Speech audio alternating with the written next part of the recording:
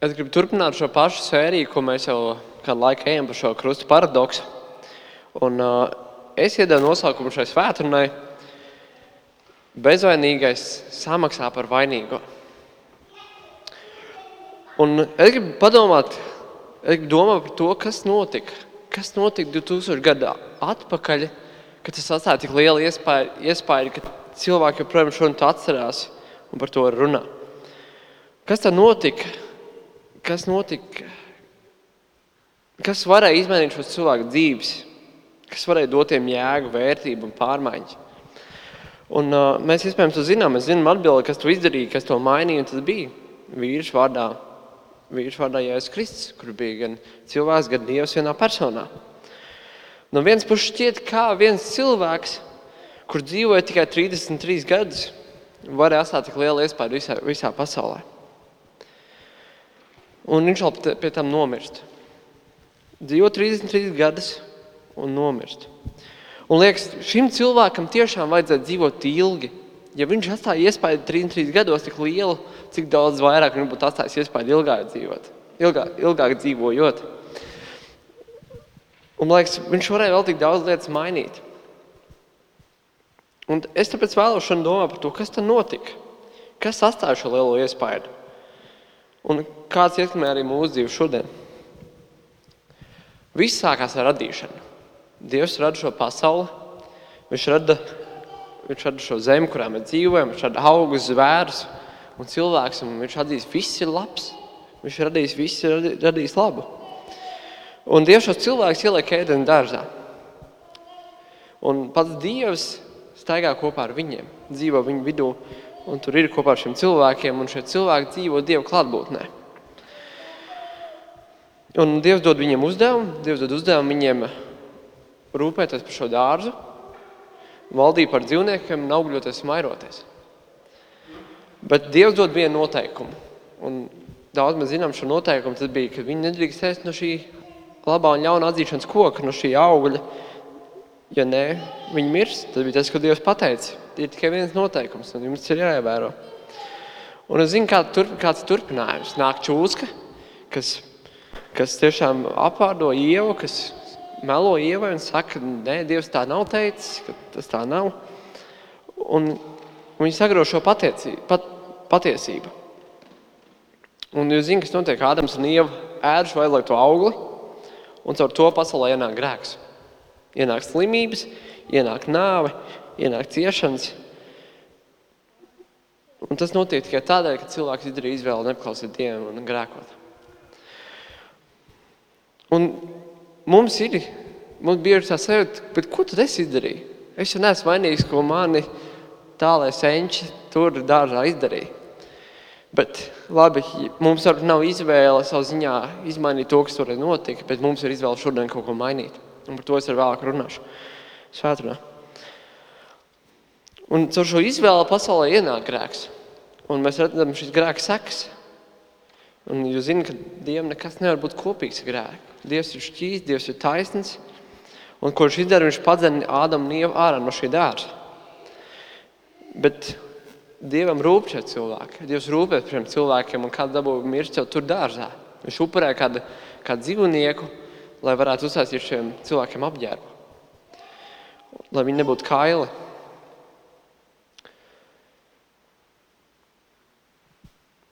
Un Dievs sod šos cilvēkus. Dievs izdzēna viņus ārā no dārza, no šīs ērtās vietas, kur viņi varēja dzīvot, kur varēja būt. Un Dievs viņiem pasaka, ka sievietēm būs sāpēt dzemdēt, vīriešiem būs smagi strādāt, bet viņš kaut ko arī apsola. Viņš ne tikai nosola, bet viņš arī kaut ko apsola. Viņš saka, kad nāks kāds cilvēks no Ievas dzimuma, no Ādams Ievas, no Ievas nāks kāds, kas sadragās čūskas galvu, un čūska iekodīs viņiem papēdī. Kāds, kas uzvarēs šo grēku un pēc tam mirs. Un mēs redzam, šis ir pirmais pravietojums, ka nāks kāds, kas uzvarēs grēku, kas salabos visu šo grēku sekas, bet viņš mirs. Un ar šo stāstu Bībelē, ar Ādamu un Ievas stāstu, ar radīšanas stāstu, sākās visu grēku problēmu, kas vijās pēc tam cauri visai Bībelē.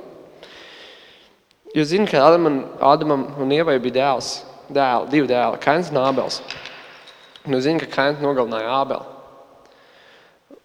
Te jau mēs redzam šis grēka sekas. Mēs redzam, ka šis grēks ir ienācis cilvēkos un viņi šis brālis nogalināja otru brāli. Caur katru grāmatu Bībelē vīz šī grēka problēma. Un Dievs cenšas to atrisināt. Un Dievs cenšas atrisināt caur cilvēkiem. Un Dievs sūta plūdus, lai iznīcinātu grēku, jo visi cilvēki bija samaitāti un nepaklausīgi Dievam. Un varat jums ir jautājumi, kāpēc Dievs tieši izvēlas Noā? Kas bija īpaši Noā? Kāpēc Dievs Noā neiznīcināja? Vai viņš bija bezgrēcīgs? Protams, ka nē. Dievs Noā tāpat grēkoja, bet viņš bija taisnīgs Dievu priekšā. Viņš paklausīja Dievam, viņš bija paklausīgs tam, ko Dievs teica. Un arī mēs gribam noteikti tādu būt, mēs gribam paklausīgi Dievu priekšā.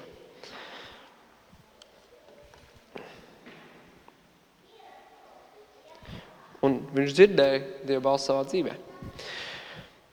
Dievs izrauga savu tautu ar kādu vīru Ābrahamu. Ābrahamu, kuram Dievs pasaka, ka viņam ir jādod dzīvot uz kādu citu zemi. Un kad Dievs dos viņam tik daudz pēcnācējs, ticīgs zvaigznes ir debesīs. Un tā būs Dieva tauta, kas Dievam būs īpaša. Bet ir tikai viena problēma. Ābrahamam ir 75 gadi, un viņam ir sieva, kur ir neauglīga. Pēc loģikas liekas nereāli. Kāds var notikt, kāds var vispār būt. Bet tam, kā Ābrahams paklausīja Dievam un devās ar visu savu ģimeni, ar visu savu ganāmpulku, ka visi dzīvot uz citu zemi, tāpēc Dievs viņu svētīja, viņu vada, jo viņš paklaus Dievam. Viņš bija atkal taisni Dieva acīs. Un vēlāk šī ticīgiem tiek pielīdzināta par taisnību. Un kas notiek? Viņš pārceļ dzīvot citā vietā. Un nav šis dēls, nav šis pēcnācējs, nav šis dēls. Jo sieva saka, nevar būt, ka būs šis dēls, tāpēc ņem mūsu kalponi un ņem viņu par sevi par sievu un vienkārši veido dēlu. Un tā viņa arī dara. Un jūs zināt, kas notiek? Piedzimts dēls Išmaels, kas ir, no kā arī ceļās viss islāma tiešām reliģija no turienes. Kad īstenībā šī savā ziņā tas, kur viņi nepaklausīja Dievam, izveidoja kaut kādas sekas. Un tas, ko mēs arī redzam, kad savā ziņā viņi pēc tam Dievs viņiem runā atkal un viņi paklausa. Un Dievs runā atkal, ka būs šis dēls, kas nāks no Sāras un jūs necēdat 99 gadu vecumā nāk šis dēls. Nāk šis dēls no Ābrahama un Sāras. Un ar ko veidoja šī jūda tauta. Šī svētā tauta, kas Dievam ir mīļa, ko Dievs ir izraudzījis. Un šis ir tas turpinājums savā ziņā Ādamam, kas sākas no Ādama un iet līdz Jēzum Kristum. Un ejot cauri, joprojām vecā derībai, tur ir daudz notikumu, kur tauta turpina grēkot pret Dievu un viņam nepaklausīt. Un mēs zinām arī stāstu par Mūzu, kur Dievs ieceļ Mūzu, lai viņš izved savu tautu no verdzības. Un kad viņš ir izvedis viņu no verdzības, kad viņš ved šo tautu svēto vietu, viņi ir pie šī kalna, pie Sīnai kalna, kur Mūzes kāpj Dieva klātbūtnē būt kopā ar saviem cilvēkiem. Kāpj kalnā būt kopā ar Dievu. Un Dievs dod akmens plāksni, Dievs dod baušļus, Dievs dod 10 baušļus, ko mēs noteikti esam mācījušies svētdienas skolā. Te nebūs cits Dievs turēt manā priekšā, tev būs sabats svētīt, jau atpūsties, tev būs cienīt savus vecākus, lai tie ilgi dzīvo šajā zemē, tad nebūs zakt un tā tālāk. Un mēs redzam, ka Dievs iedod šos baušļus, bet tas ir nav neatrisināt šo grēku problēmu. Tas uzrāda un dod apziņu tikai par grēku, ka mēs grēkojam. Es gribētu teikt, ka baušļi ir kā ceļzīmes, kas parāda, kāda ir noteikumi, ko tev ir jādara un ko tev nav jādara, lai tu neciest avārijā. Un, ja tu tos neievēro, tam ir sekas. Tāpat kā ceļzīmes dod mums drošību un skaidrību, bet tās mums nepalīdz nepārkāpt noteikumus. Tā ir mūsu izvēle pārkāpt vai nepārkāpt noteikumus. Un ja mēs pārkāpjam, mēs dabūjam sodu. Mums policija aptur un uzliek sodu. Un man liekas, līdzīgi ir baušļiem. ka tie ir noteikumi, bet tas nepalīdz mums nepalīdz mums būt svētiem, tas tikai parāda šo grēku mūsu dzīvēs. Un skatoties šajā stāstā tālāk, mēs redzam, ka Dievs dod vēl kāds vīrus, kāds praviešs, kāds ķēniņš arī savā ziņā, kas norāda visu laiku uz Dievu, kas norāda šo patiesību, ved tautu atpakaļ pie Dieva, jo viņi redz, ka tauta grēko un viņi klīst prom no Dieva. Un ir vajadzīgs kāds risinājums. Kāds varētu būt šis risinājums? Un 720 gadus pirms Kristus piedzimšanas dzīvoja kāds pravietis vārdā Jesaja, kas pravietoja, ka nāks kāds Dieva kalps, kurš vedīs savu tautu atpakaļ pie Dieva, kur būs par svētību visām tautām. Bet tiek pravietots, ka viņš tiks savas tautas atgrūsts un ka viņš tiks nogalināts. Ka viņš tiks nogalināts kā upuris par tautas grēkiem. Un caur to viņam tiks piedot viņa grēki. Un interesantākais, kad arī viņi saka, ka pēc šīs nāves šis cilvēks būs atkal dzīvs. Un šī nāve būs bijusi ar mērķi, lai viņi varētu būt attiecībās ar Dievu. Lai tas samierinātu attiecības ar Dievu un cilvēku. Un pravietis Jesaja saka, ir divi veidi, kā atbildēt uz šo, kad nāks, uz šo gaidāmo savu ziņā glābēju, šo gaidāmo mesiju. Viņš saka, ir divi veidi, kā uz to mēs varam atbildēt. Būt pazemīgi un Dievu pielūgt, vai arī noraidīt Dievu, noraidīt šos cilvēkus, kas viņiem kalpo. Ir tikai divi ceļi šajā brīdī. Vai mēs varam kalpot, varam pielūgt Dievu par to, kas viņš ir, par to, kas notiks, vai arī mēs varam savu ziņā viņu tiešām noraidīt. Un to mēs redzam mūsu sabiedrībā, to mēs redzam visur, kad ir cilvēki, kur pielūdz Dievu, kur kalpo Dievam, kur seko Jēzum, un ir cilvēki, kur noliedz to, un noliedz ar tos viņa sekotājus. Un savu ziņā, gribētu teikt, tā vecā darība beidzas.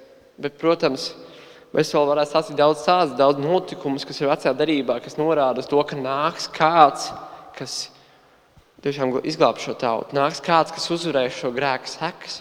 Bet mēs redzam, ka vecā darība netiek atrisināta šī grēka problēma.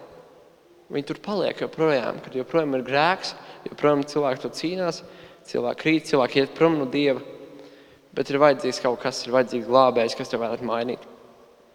Un tā mēs nonākam līdz jaunai darībai. Jaunai darībai, kur viss sākās ar Jēzu, kurš nav vienkārši parasts cilvēks. Un es vēlos paskatīties uz Jēzus dzīvi, kāpēc tā atstāja tik lielu iespaidu. Un viss viņa dzīve bija atrisinājums vecai darībai. Un pravietojuma piepildījums. Pirmā lieta – Jēzus piedzimšana. Jūs noteikti visi esat bijuši Ziemassvētku dievkalpojumā. Jūs noteikti zināt, kas notika Ziemassvētku laikā. Es jau īstenībā šorīt jutos kā Ziemassvētkos, skatoties pa logu. Bet jūs zināt, kas notika. Pie Marijas atnāk eņģelis, un arī vēlāk pie Jāzepa. Marija un Jāzepa bija sadarinājušies. Un viņš saka Marijai, tev būs dēls. Tev būs dēls, ko tu sauks Jēzus, kur nozīmē Dievs glābj. Un ka viņš izglāb savu tautu no grēkiem. Un te jau parādās atkal šis pravietojums, kad būs kāds, kas šeit jau ir reāla persona, kas nāks, kurš nāks un ir par savas tautas grēkiem, ka izglāb savu tautu. Un ar to pasaulē ienāk Jēzus Kristus, kuram ir uzdevums uzvarēt šo ļaunumu un šo grēku problēmu. Un skatoties šajā stāstā joprojām, skatoties tālāk, mēs neko daudz nezinām par Jēzus bērnību. Mēs zinām tikai vienu fragmentu, kur Jāzeps un Marija bija devušies uz šiem svētkiem Jeruzalemē, un viņi aizmirst Jēzu. Viņi aizgāja prom un saprata, ka Jēzus nav. Un viņi aizmirst viņu Jeruzalemē 3 dienas. Un viņi aiziet apkaļ, viņi meklē visur viņu, un viņi atrod. Viņi atrod viņu savu ziņā, viņi atrod šajā sinagogā. Viņi atrod, kur Jēzus ir kopā ar mācītājiem, ar viņiem diskutē, viņus izaicina. Un es redzu, ka šie vīri brīnās par šo Jēzus gudrību. Bet, protams, viņš taču ir Jēzus, kā par viņu var nebrīnīties.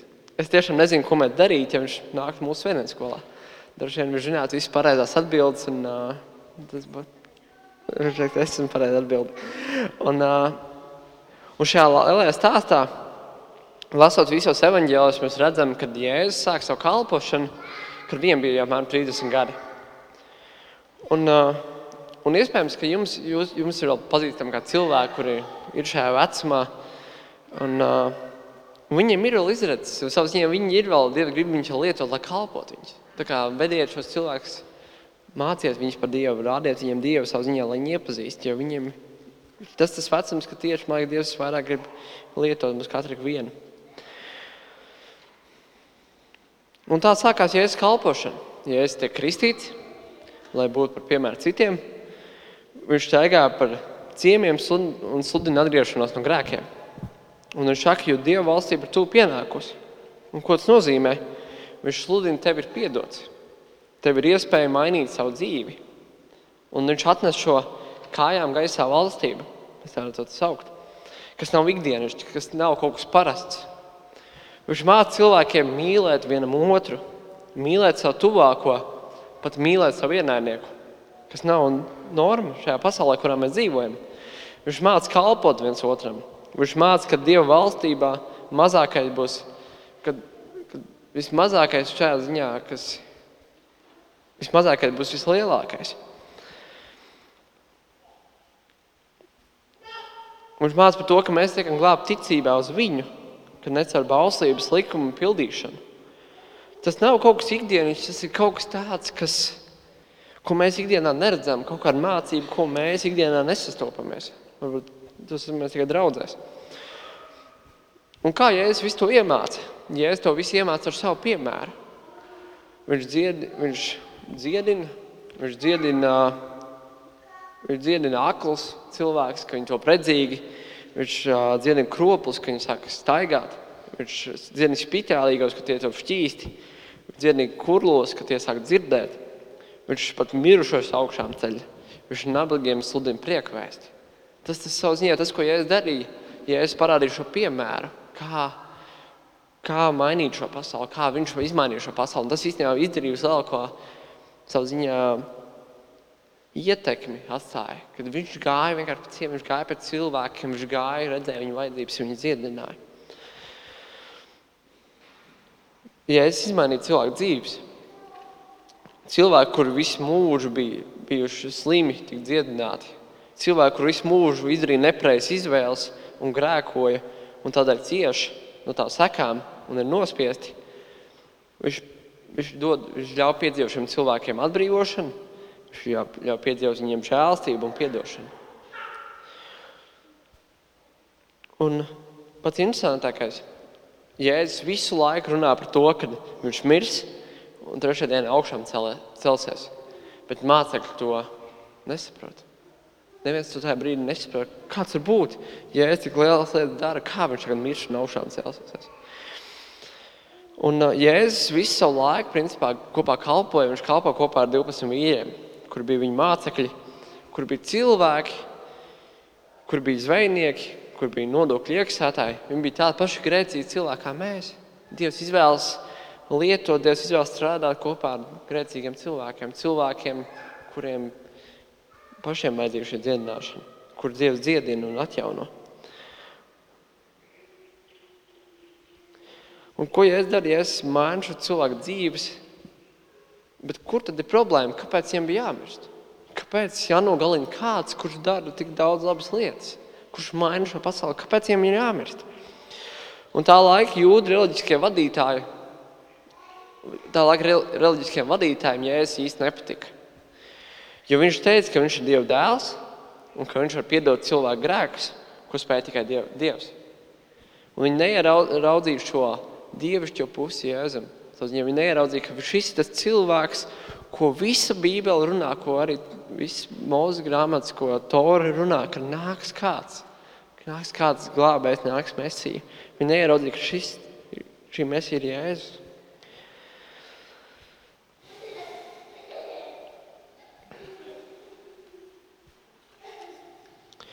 Un Jēzus bija 100% cilvēks un 100% Dievs vienā personā. Tas, ko mēs arī ieraugam. Un tādēļ jūdu tautas reliģiskie vadītāji meklē viņu nogalināt. Jo Jēzus kalpošana atstāja tik lielu iespaidu uz cilvēku dzīvēm. Bet tā problēma bija, ka tie jūdu reliģiskie vadītāji viņi nevarēja atrast, pie kā Jēzum viņiem piesieties, par ko pārmest, par ko viņu nogalināt. Jo viņš nepārkāpa neko bauslībā. Viņš nāca un piepildīja šo bauslību. Viņš dzīvoja bez grēka. Un viņi domāja, kas tas veids, kā mēs legāli varam viņu nogalināt. Kā mēs varam tikt no viņa vaļā. Un tas, ko viņi atrod, tas veids, kā viņi Jēzus tiek nogalināts, ko mēs arī pirmīt lasījām Bībeles lasījumā, viņš saka, viņš šauc sev par Dievu dēlu. Bet tāds viņš arī bija. Viņš nemeloja. Un viņi nesaprata, ka tiešām Jēzus ir šī gaidāmā Mesija. Viņi nesaprata to, ka piepildās pravietojums, ko Jesai bija teicis, kad viņš tiks savas tautas atgrūsts un mirs no savas tautas. Un to mēs šeit arī varam redzēt, ka tas arī notiek. Un šeit arī parādās tas paradoks, ka tiek nogalināts kāds cilvēks, kurš nekad negrēkoja par tiem, kuri grēko. Bet mēs redzam, ka Pilāts, kas Jēzu tiesāja augstajā tiesā, atzina viņu par nevainīgu. Tas bija tas, ko mēs lasījām, kad Pilāts saka, man nav ko pie viņa piesieties, viņš ir bezvainīgs, viņš nav vainīgs. Un Pilāts prasa tautai, ko darīt ar viņu. Un viņš pat dod viņam iespēju, saka, ka jūs šajā laikā vienmēr vienu cilvēku atbrīvojat. Vai tas būs, vai es gribu atbrīvot jūdu ķēniņu, vai es gribu atbrīvot kādu citu. Un viņi saka, kā atbrīvot Barabu. Un viņi bļauj sit viņu krustā.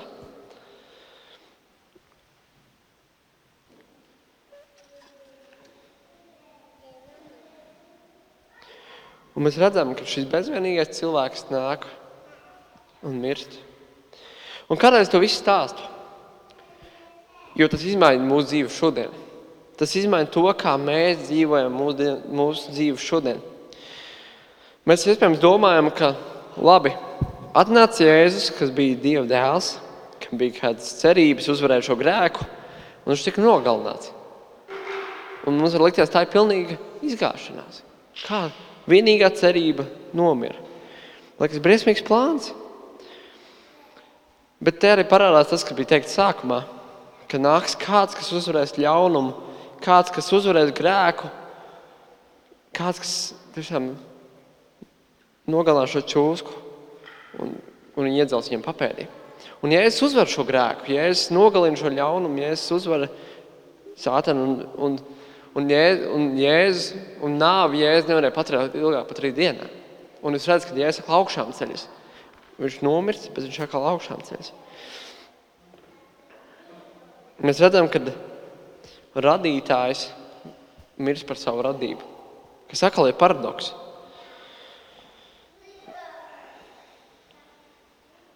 Un kāpēc to Jēzus izdara? Kāpēc Jēzus nāk un mirst? Kāpēc viņam tas bija jāizdara? Kāpēc viņš to darīja? Vai tiešām nebija cits veids, bet viņš to izdara manis un tevis dēļ? Jāņa evaņģēlijā 3. nodaļā 16. pantā ir teikts, jo tik ļoti Dievs pasauli mīlēja, ka Dievs savu vienpatdzimušo dēlu, lai ik viens, kas viņam tic, nepazustu, bet tam būs mūžīgā dzīvība. Un ar 17. pants, jo Dievs sūtīja savu dēlu pasaulē, nevis lai tas pasauli tiesātu, bet lai pasaules ar viņu tik glābta. Ko tas nozīmē? Dievs tevi mīl, un viņš negribēja, lai tu mirsti dēļ savu grēku.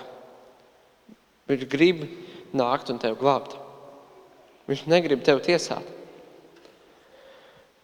Bet kāpēc kādam bija jāmirst? Jo Romiešu vēstulē ir rakstīts, jo visi ir grēkojuši, un visiem trūkst dievišķās godības. Ja mēs visi esam grēcinieki, un ja mēs visi esam grēcinieki, kāds tam ir iznākums? Kāds tad iznākums ir grēkam? Un Romiešu vēstulē, protams, saka, jo alga par grēku nāvi. Tad sanāk, kādam bija jāmirst par grēku. Vai tie esam mēs, kur mirstam par savu grēku, vai ir nāks kāds cits, kurš nomirst par tavu grēku, kāds, kurš nāks tavā vietā. Un tāpat Romiešu vēstulē ir teikts, 5. nodaļā no 6. līdz 8. pantam, un paredzētajā laikā Kristus, kad vēl bijām nespēcīgi, Jēzus nomira par mums, bezdievīgajiem.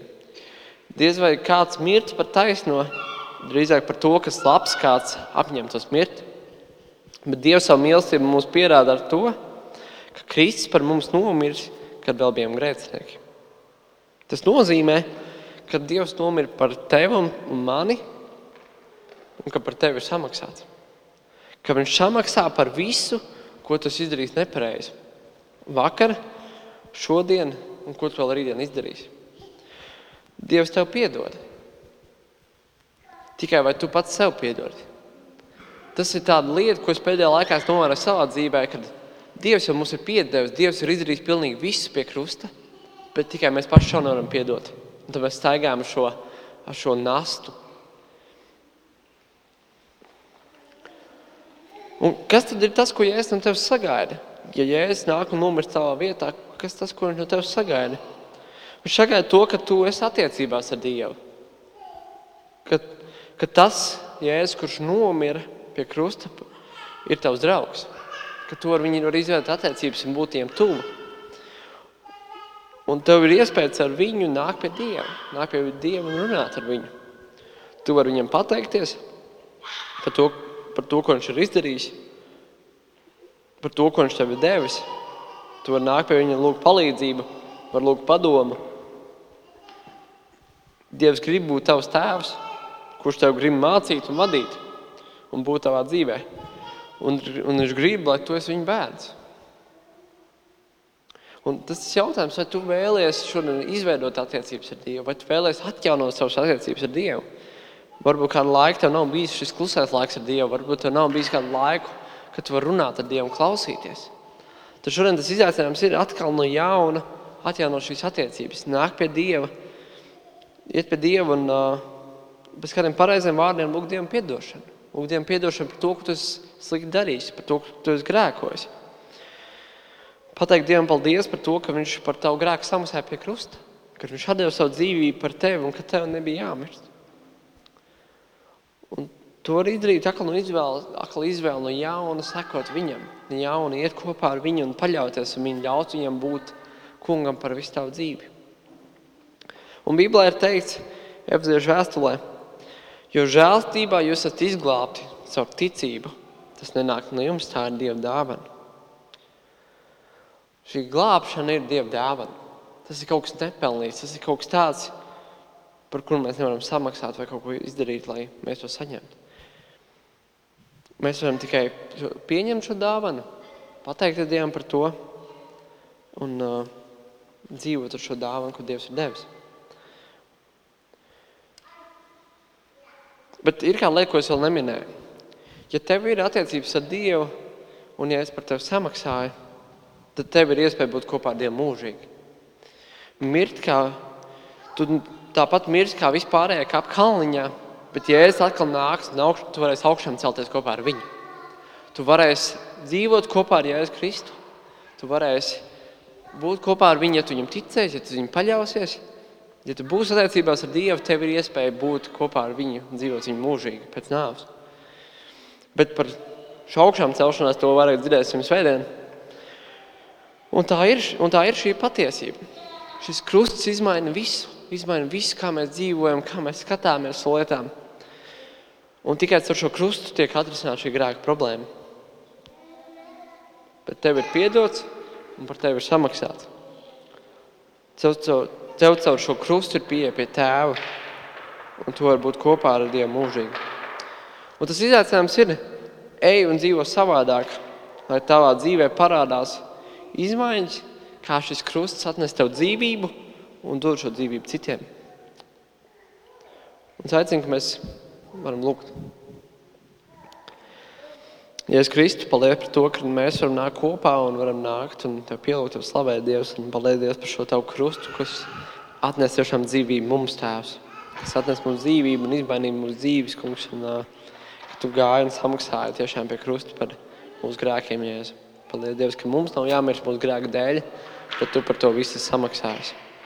Kungs, tev paskatos par to visu un ka mēs varam būt tavu bērnu, mēs varam būt pieņemti tavā ģimnē ar šo krustu, mēs varam būt samierināti ar tevi, Jēzus.